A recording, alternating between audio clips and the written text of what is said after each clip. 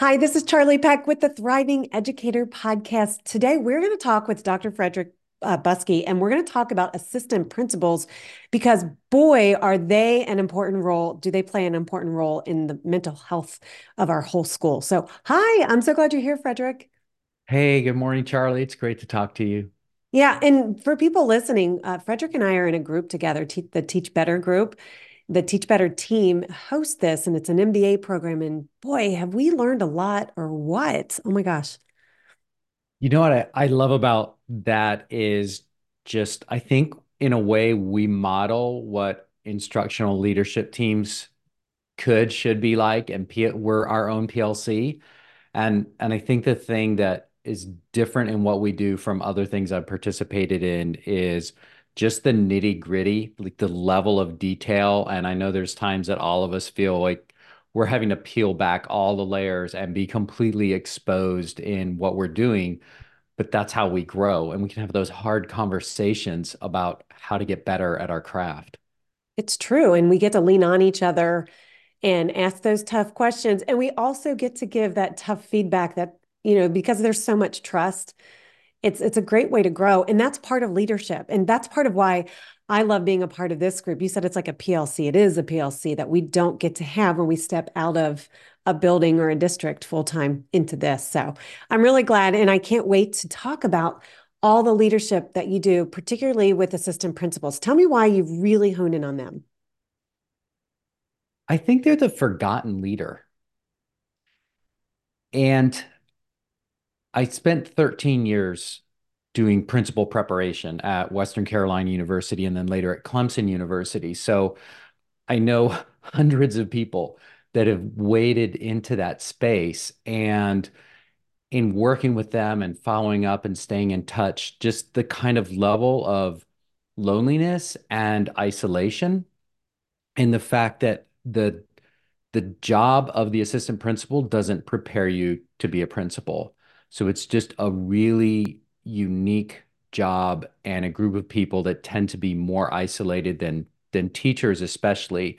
But principals usually have their groups and their things going on as well. APs a lot of times are just kind of out there, and they're trying to put out all the fires and do all the managerial things at the same time that they really want to be instructional leaders, but sometimes it feels like that's not part of the job, although that's why they got in there.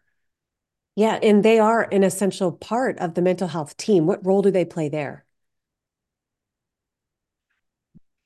I'm not the expert that you are. So I try to simplify everything. And to me, the when we distill everything down, the job of the assistant principal, if we can get out of the fires, is to be present for and present with people. Education is all about people. It revolves around kids, but we get so busy doing the stuff that it's easy to lose touch with being human and being there with people. And just a simple example, I call it asking the second question.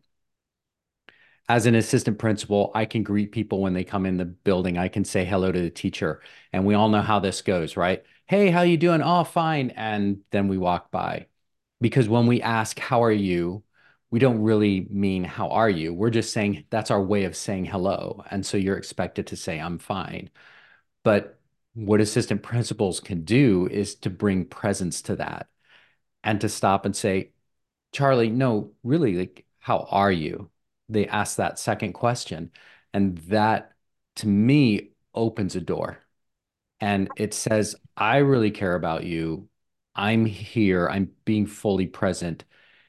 I want to hear really how you are. So I think it's simple things like that that create a signal and start to create a shift in terms of what our priorities really are. Well, clearly your priority is to help those APs work with those teachers and invest time in growing teachers. That's why I love that we're focusing on this because they're really struggling. And I think the assistant principal role is extremely unique in the building. I really do as well. And that's why this is going to be really good. So you talk about taking leaders through a journey from spending time putting out those fires that they constantly see and investing that time and being present with teachers and again, helping to grow them. So when they do ask, like, how you doing? What if a teacher tells them, I'm not really doing well? Do APs know what to do next?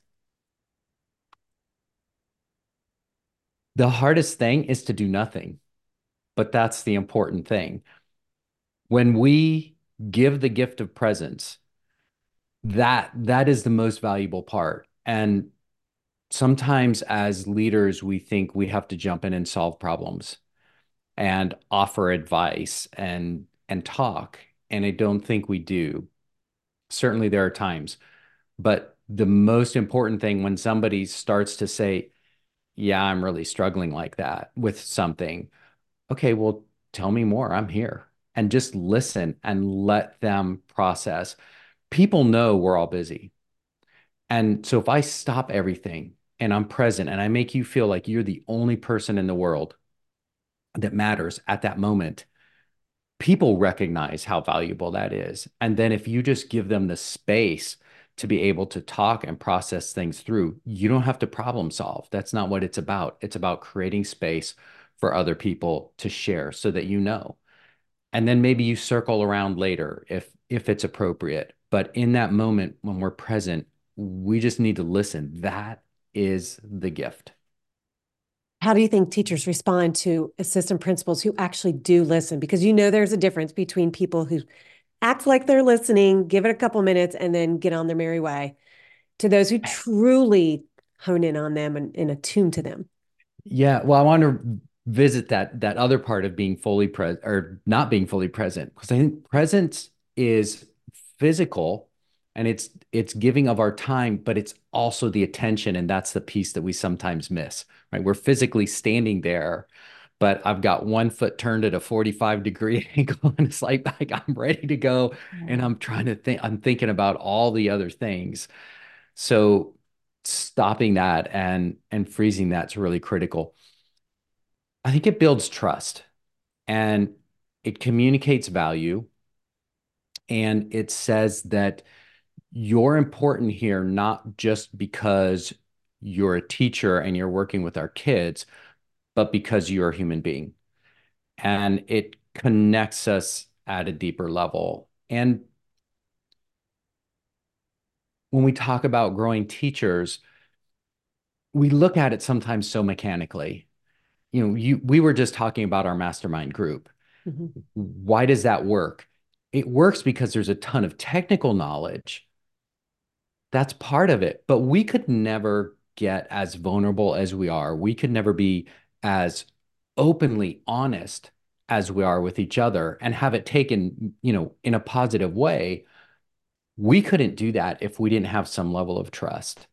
And so when I ask and when I listen and when I don't interject, that creates trust. It communicates value. And when I consistently show up for people and am present for people over time, that grows that relationship. And people are going to start talking about their teaching and what's going on in their teaching. And then you become that collaborator and that partner in helping people grow. Okay, so let's talk about the payoff of that. So I'm an assistant principal, or let's say I'm listening and I'm an assistant principal. And I'm like, listen, I really do want to do that, but I do have all of these things calling on me right now. So if I can get in the headspace that truly, if I can just give a little bit of my time to each and every one of these teachers, what is the payoff there? What am I going to see in the building? What's going to change? What are students and parents going to be like? What is going to change? Wow, that's such a great question. I usually look at that whole idea of presence as an entry point to building the relationship and getting us to the place where we can be better in serving our teachers and helping them become better teachers in the directions that are priorities for them. But I also think when we are fully present for people, we are also doing our own self-development and we're growing, and it's a way of caring for ourselves because it is this human connection that just brings the joy to the work. And when we're too busy to make that connection, that's when we get so worn down and we get discouraged. But when we can connect with people, that lifts up us up. So to answer your question, I think the difference it makes is over the long term, what you model to people helps them learn to model it to others. So if I can be more present for my teachers, over time, I can help my teachers be more present for my kids, right? And we can imagine the difference that that would make. And the other piece of that is when I build that trust, when I'm there, I become better able to help my teachers be better teachers. Yeah, it also translates into life for them too. So, one of the things I love that you actually do is that you help them just kind of escape the darkness that's a part of it. I know that's something that you've talked about on your podcast, and you have a ton of courses and a ton of material to share with people. You have a daily leadership email. I mean, oh my gosh, if people are not connected to you, they really need to get on that. And we'll talk about that towards the end. But what I do love, again, is about having a simple framework. So, can you talk about the framework and those simple tools that you use that not only help them in leadership, but also to improve their daily lives? Because that's huge when it comes to mental health in our schools. I think the easiest and the place to start framework wise is with the Eisenhower matrix. And people may be familiar with that from the work of Stephen Covey. He didn't invent it, but he popularized it. So the Eisenhower matrix has four quadrants. Quadrant one is urgent and important. Quadrant two is important but not urgent. Quadrant three is not important but urgent. And so what happens in schools, because there's so much to do, there's so many demands, is that we begin in quadrant one, urgent and important, but then there are all these things that are urgent that aren't important, or maybe they feel important. And so when we get in the urgent mindset, we're operating in quadrants one and three. So quadrant one is that place where we're keeping everybody safe and we're taking care of the managerial aspects of a school that have to be done, right? That's really critical, important work. But quadrant two is where we grow people, where we develop people, and where we do the long-term work that moves our organization or our school forward. Quadrant three is that putting out fires piece. And the challenge is that when we get in urgent mode, everything feels important. And what we're really doing is substituting important for urgent. And one of the big keys to being able to be present with people is to be able to let go, to recognize the things that are quadrant three, to let them go, win back a few minutes every day, and then invest those few minutes into quadrant two, which is where I'm growing and connecting with people. Oh my gosh, that's so good. I know I've heard that before, but the way you explained it's good because in the role of any kind of leader, especially in a school where it is just rapid fire sometimes, right? It is hard to discern that. So, what kind of advice or what kind of conversations do you have when you coach assistant principals on how to determine what is the leading priority for them in that moment? And especially when we're thinking about mental health of our teachers, because we want to keep our teachers, we want to keep them energized. So let's think about that. How can they prioritize what's going on so that teachers feel okay in the role that they are working with them? Yeah. And so I would remind assistant principals right off the bat that you and I are probably talking about slightly different things with mental health. I am not the expert. I know that you are, but it seems to me that as a teacher, if I'm in a place where I know I'm valued and I feel connected to my leaders, and people consistently invest in helping me to hone my craft and continually become a better teacher, that's a healthy environment. Or at least it's more healthy than the alternative. So when we are creating an organization, when we're creating the conditions that we can serve our teachers and help them continually become better at their craft, and I think that's a huge win. So how do we do that?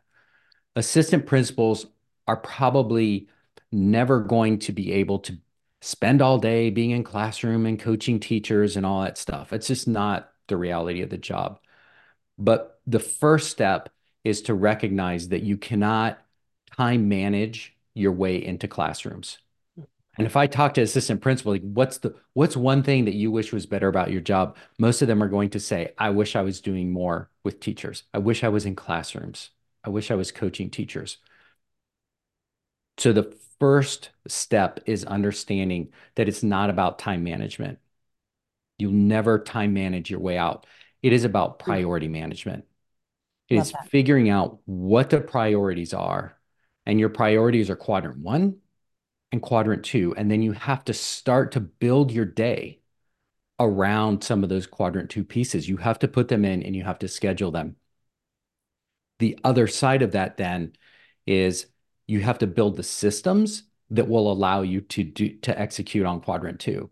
Because every assistant principal knows you step into the classroom, you're there for 30 seconds, and then the walkie-talkie goes off or the phone goes off or Yeah, whatever, and there's emergency, and you of got course.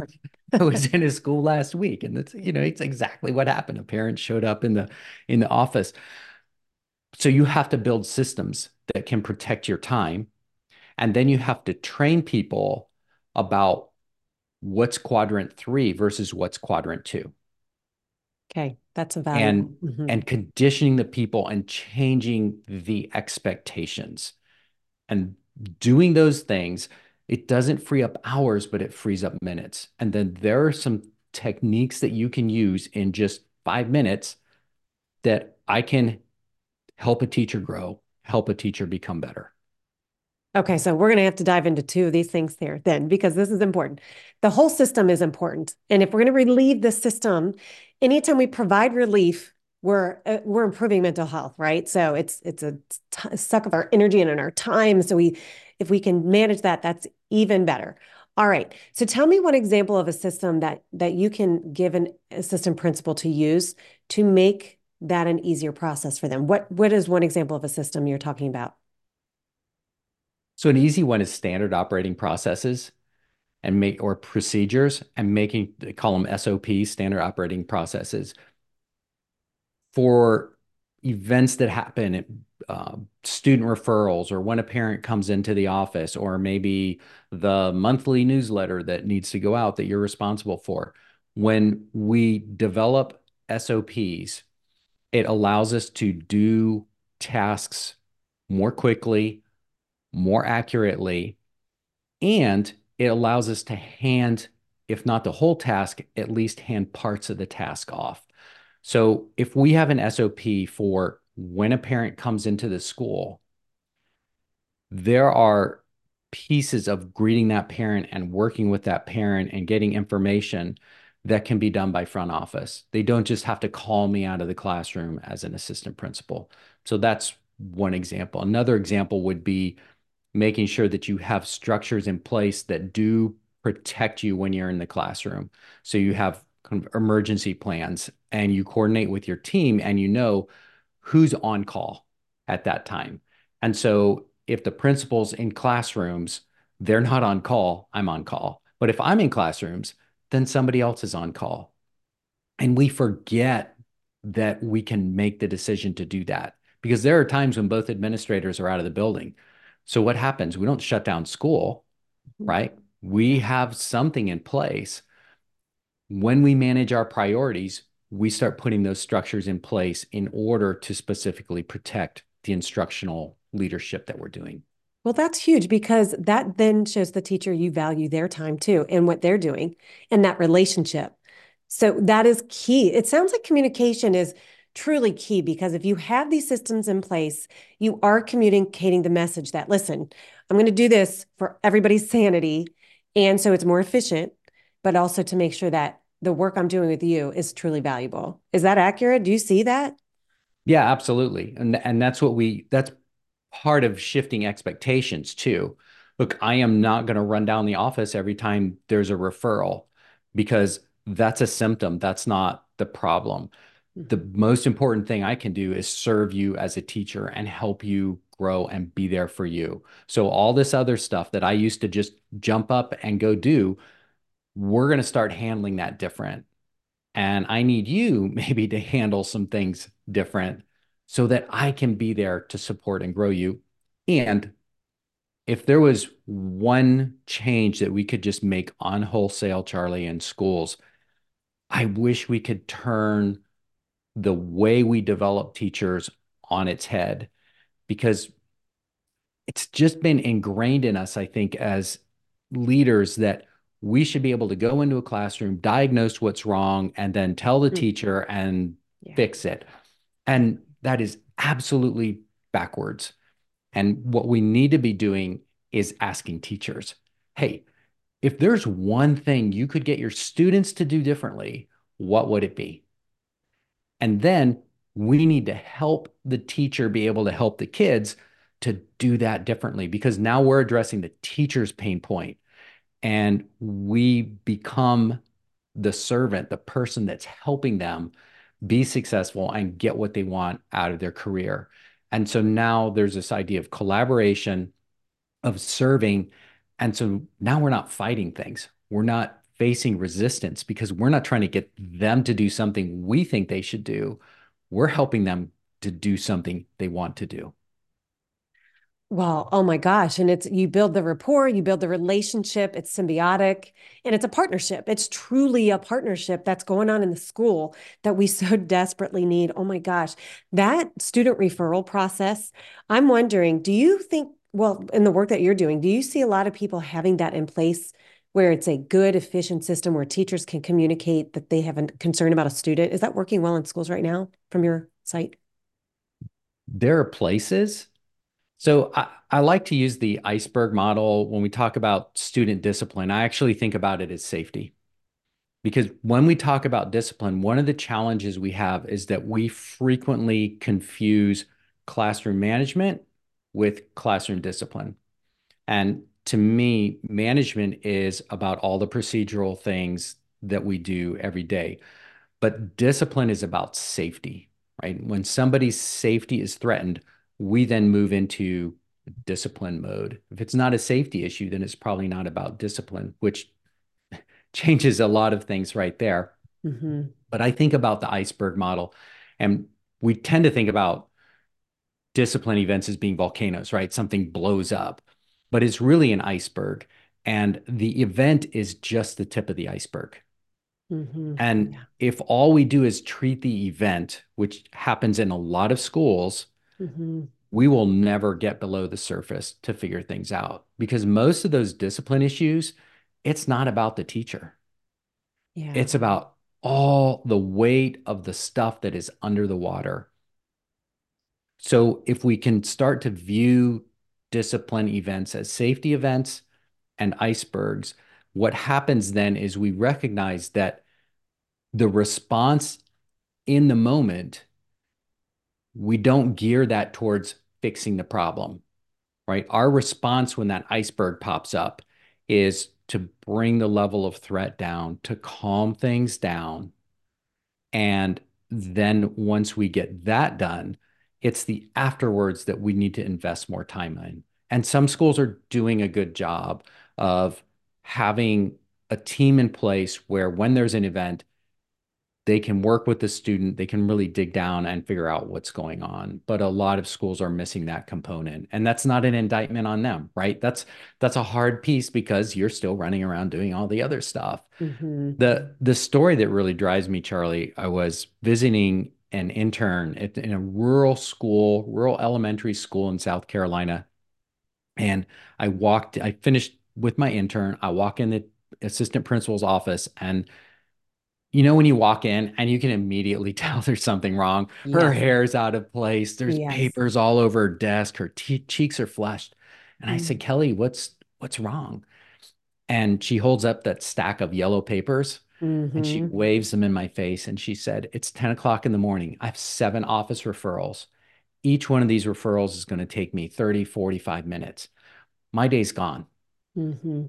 I have teachers I wanted to work with. I wanted to get into classrooms, and now I'm stuck in this office.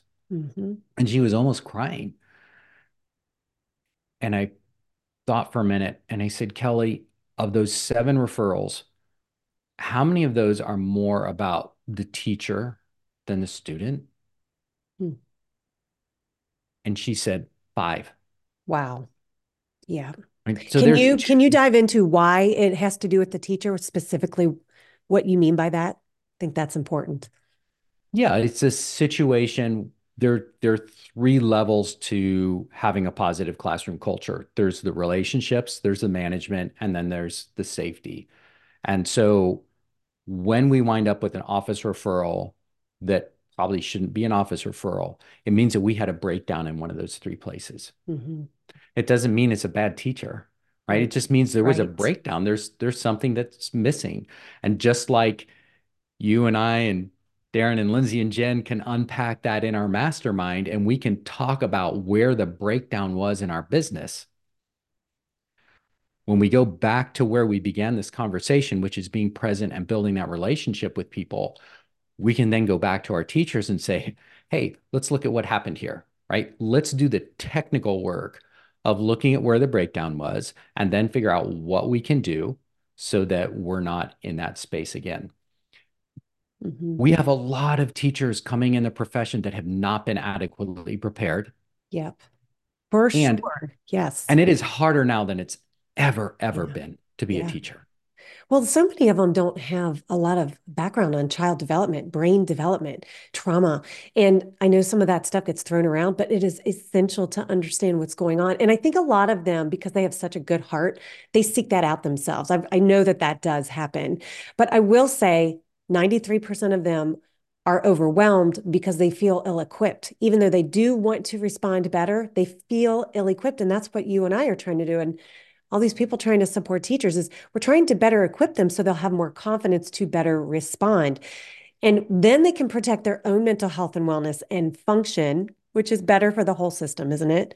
And then essentially they can become better informants for the mental health team and their relationship with APs are better because they're going to be more ready to learn and grow, but they're not going to grow if they're overwhelmed all the time. So it sounds like the work that you're doing is preparing them for that, is helping them to grow and sifting through all that stuff to just get laser focused so they actually can have some efficacy behind it. Yeah, Charlie, and it's all connected.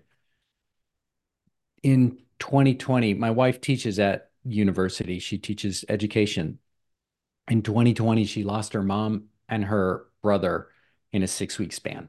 Oh, goodness.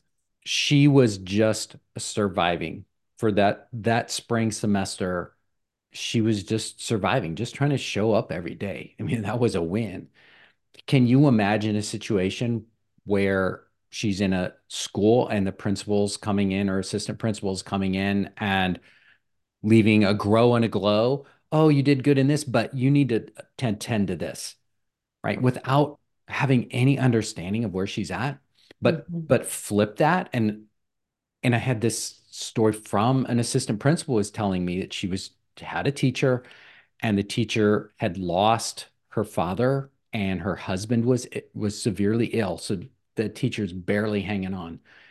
And Yeah. the principal just was there, wasn't trying to say, oh, you need to get better, but just, hey, how are you today? What's, let me know where you at, check in, what can I do for you? And this teacher said, I became a better teacher than what I was not because my principal was coaching me, but because they were there for me. I knew they had me.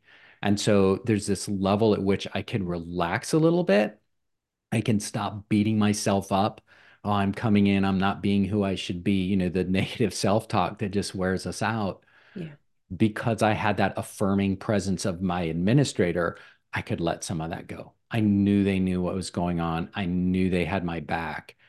And then maybe that does open the opportunity for places that the leader could help that teacher grow.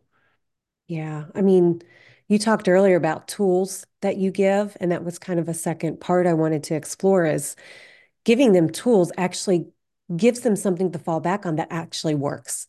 And when you don't know what to do and you keep doing the same darn things that you were doing in the past and producing the same result in frustration, there's no growth. So, what tool do you provide that's pretty simple to use and that somebody could walk away with today trying? 5 minute coaching, because that's all we have, right? The idea that we're going to go in and do a 30-minute observation and then we'll do a post observation conference and we're going to write all that. It, you don't have time to do that. You may Mhm. have to do the official ones, but you can't use that for growing people. So the premise of 5 minute coaching is that the most powerful way that teachers grow is through self reflection. That is the most potent thing. So if we can teach our teachers to self reflect, and if we can give them the space to self reflect, we are helping them grow themselves. And there's a set of questions that we can use that we don't have to know the subject. I don't have to know physics to help the physics teacher grow. I don't have to know chemistry. I don't have to know music because it's three simple questions. So 5 minute coaching, the first thing I do is that greeting, right? I want to establish I'm fully present with you. I want to know how things went. So tell me, you did a recent event, didn't? Haven't you done some talk? Tell me what you did. I spoke to some school leaders and school mental health professionals and actually some state officials about getting some relief in their schools and districts. Wow, that's so important. What went well? I knew I had them. They were very engaged. They asked questions. They were nodding their head, and they came to talk to me afterwards because they wanted more information and for me to do work with them. How fun. Charlie, were there any surprises during the day? Yes, that I didn't have enough time to follow up with them afterwards, and I really wanted to do that, but there was so much time, or it was so quick for the transition that I couldn't really hone in on them. Hmm. And so next time you do something like this, is there anything that you would do differently? Yes, I would wrap it up sooner so we'd have time for conversation at the end. And you may or may not have had time to process all that before we just did it. Teachers a lot of times don't. I didn't. I didn't really think about It- that. And I'm so I that happened and that was like under 2 minutes, was it not?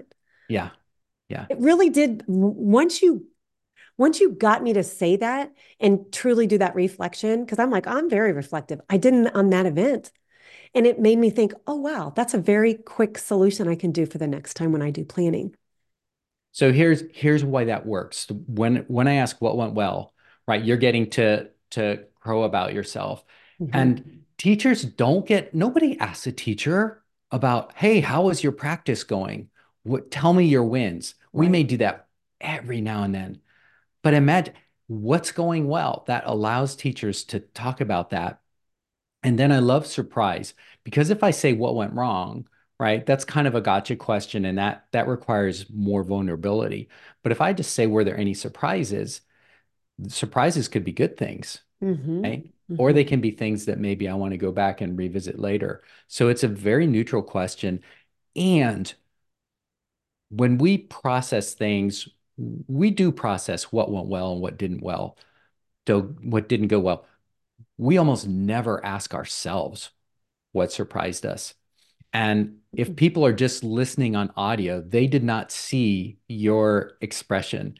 Because when I asked that, you just stopped and you turned your head and your eyes looked up because you are activating your brain and doing really heavy processing. That's And right. that happens almost every time you ask Mm. somebody, what surprised you? They will turn their head and you could just see the wheels turning. So it's a great question to get people engaged and to start doing that critical self-reflection.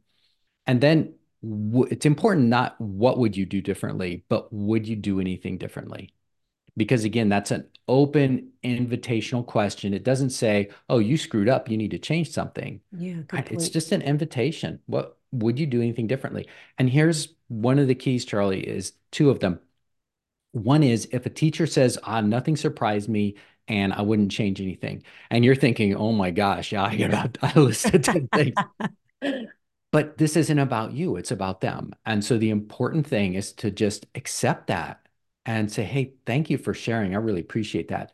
Because about the 10th time that you show up and you ask those questions, they're going to know that this is not a gotcha.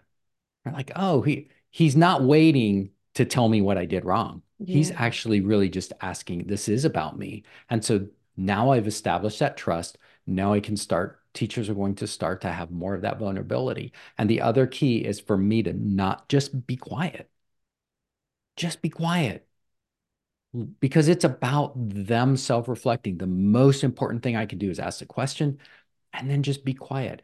And if there's something that needs to be followed up on, I'll follow up on that later, right? I can come back in the afternoon and say, hey, I was thinking about that conversation we had earlier, and you said you were talking about that one student that's, creating troubles for you.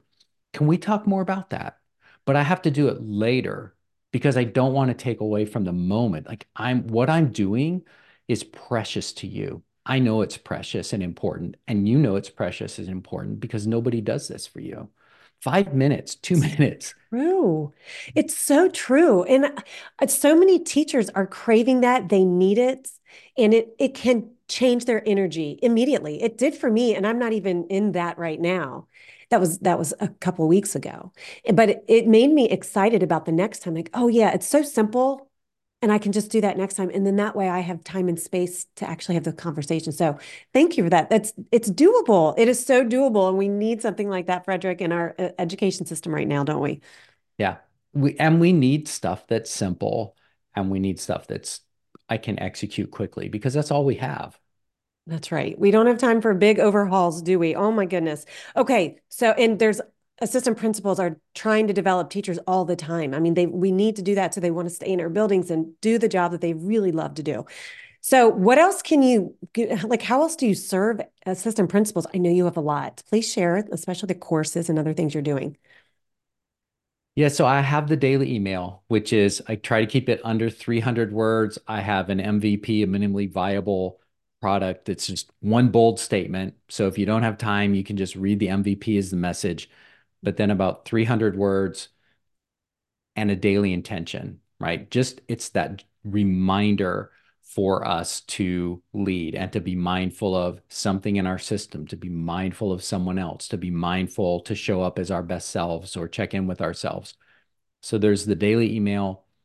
There's the Assistant Principal podcast, which comes out at 6 a.m. every Mhm. Tuesday. And that's a lot like what we're doing here. So unpacking really important things and talking to people that just have so much knowledge in areas. But then I always say, I want to improve life and leadership. And I love that you asked me what's something simple that somebody could do. Because if I listen to a 30-minute podcast and I don't walk away with something that I can put into action, then I'm not sure, that it had the value. And then I'm developing a whole series of courses on classroom culture because I've trained on management practices and discipline practices for decades, but I never made that connection on how much those are connected and that they're not the foundation. The foundation is relationships. Right? That's what lights us all up. And so here I was doing the second and the third tier of the work, but ignoring the foundation. So I've really jumped into that. I've got a free 59 minutes of video, free course on classroom culture foundations for leaders.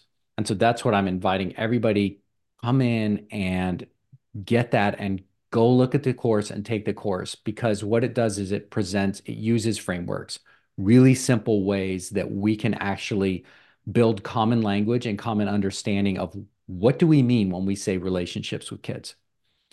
How do we teach classroom procedures? How do we troubleshoot classroom procedures? When we talk about the iceberg model of safety or discipline, if we all know that and we can all talk about that, think about how much easier it becomes then for us to have the conversations, to build the systems, to build the knowledge around those three elements, and to be collaborative as school leaders and as teachers. So that's the big piece I'm working on right now. Well, it's huge. Is that the thing that pops up on your website that they can sign up to, or is that the email? So How what do they pops get these up, things? Yeah. yeah, what pops up right now is the email. So I'm just Okay. wrapping up the one of the sequences of those courses, and we need to update the website. Yeah. Well, But now you've prompted me. I want well, good. This is what we do for each other, don't we? I want people to be able to go get it. I think they're craving it right now. So if anybody would like to go and just find out more about all of this information and then reach out to you, so they would go to frederickbuskey.com, and that's Buskey, Yes. frederickbuskey.com, correct? Yes. and you get Okay. everything there. And I love hearing from people. So if anybody wants to reach out, my email is frederick@frederickbuskey.com. And if you just type in Frederick Buskey on Google, it should pop up. Yes, it definitely does. And you're on LinkedIn too, right? Yeah. And can you talk about the book real quick? So the book, which doesn't have a catchy title yet, that's what you have a publisher for. Yeah, But it's all about the journey, that journey from being an urgent leader to being a strategic leader. And the urgent leaders are the ones that are caught in quadrants 1 and 3. A strategic leader is the one who takes care of quadrant 1, but then has created the systems to invest in quadrant 2. And there is a specific way to get to that journey. Like, first thing is to let go of time management, focus on priority management. Then we need to develop ways and techniques to do less, like to push off that quadrant 3 stuff. Then we need to build our systems. Then we need to change people's expectations. And then we need to take the minutes that we win back and apply high leverage practices like 5 minute coaching so that we can start that work of teacher development. And then that moves us into that strategic leadership phase. that's awesome. And that 5 minute coaching is the one thing, if you take nothing else away today, that is what you need to start implementing. It really does matter. It does make a Charlie, difference. I'll put that up on the website. Okay. If people actually go to my website, frederickbuskey.com, and just click on Assistant Principal Podcast, I'll put that up there so that that's at the top above the fold and people can just download. I've got a handout on 5 minute coaching that breaks it down. Yeah. And they can just listen to your podcast for all of these pieces of information. There's a ton of it there, a ton of it there. Yeah. So thank you. I appreciate all that you've shared with us. It's truly helpful. And I can't wait to talk with you further about this again. It's been great. Charlie, thank you so much. And I wish listeners, I hope listeners, as they reflect on this conversation, are also thinking about how present we were for each other and how much we're both going to walk away from this not tired but exhilarated. And this is just one example of what happens when we show up for each other and and we're there and we're present and invested. Absolutely. Oh my goodness. Well, thank you so much for being here. Truly, I appreciate it.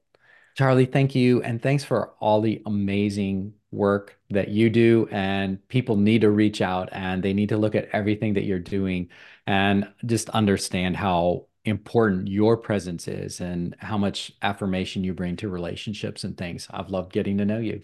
Well, that is so kind. I didn't pay him to say that, you guys. And no, and that's what the support and the growth together is too. So thanks again. I appreciate it. And everybody, I hope you come back and keep listening to this podcast because we have such great people here like Frederick that can help deepen our understanding of how to get through this system and be exhilarated and be energetic and just come together so we have total hope for the future of education. I am so hopeful about it. If you need any resources for mental health for your schools, you can go to thrivingeducator.org. And if you get there, there will be a pop-up. If you do nothing else other than that 5 minute coaching model that Frederick had, on that website, thrivingeducator.org, there is a pop-up there. You can get a school mental health audit. I want you to get that. It's a 16-page downloadable tool that you can just bring right back to your mental health team. Just check out what deficits there are and more importantly, what strengths you're working from. And if you are working in New York State, I will be doing the opening keynote for the New York State Middle School Association in January. I cannot wait. I hope you can join us. And I'll also be in San Diego in February at the AASA. So if you're a superintendent in California, I hope to see you all there. Okay, thanks you all. And again, Frederick, thanks so much for being here. Thank you, Charlie. It's been great.